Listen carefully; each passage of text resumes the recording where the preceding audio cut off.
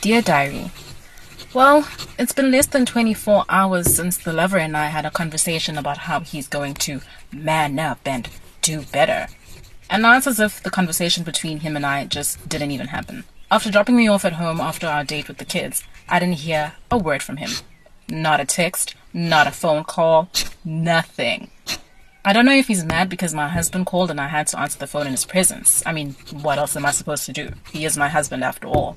Or if he's up to his usual foolery with she who shall not be named. Who knows? What do you know? That's him. Good morning.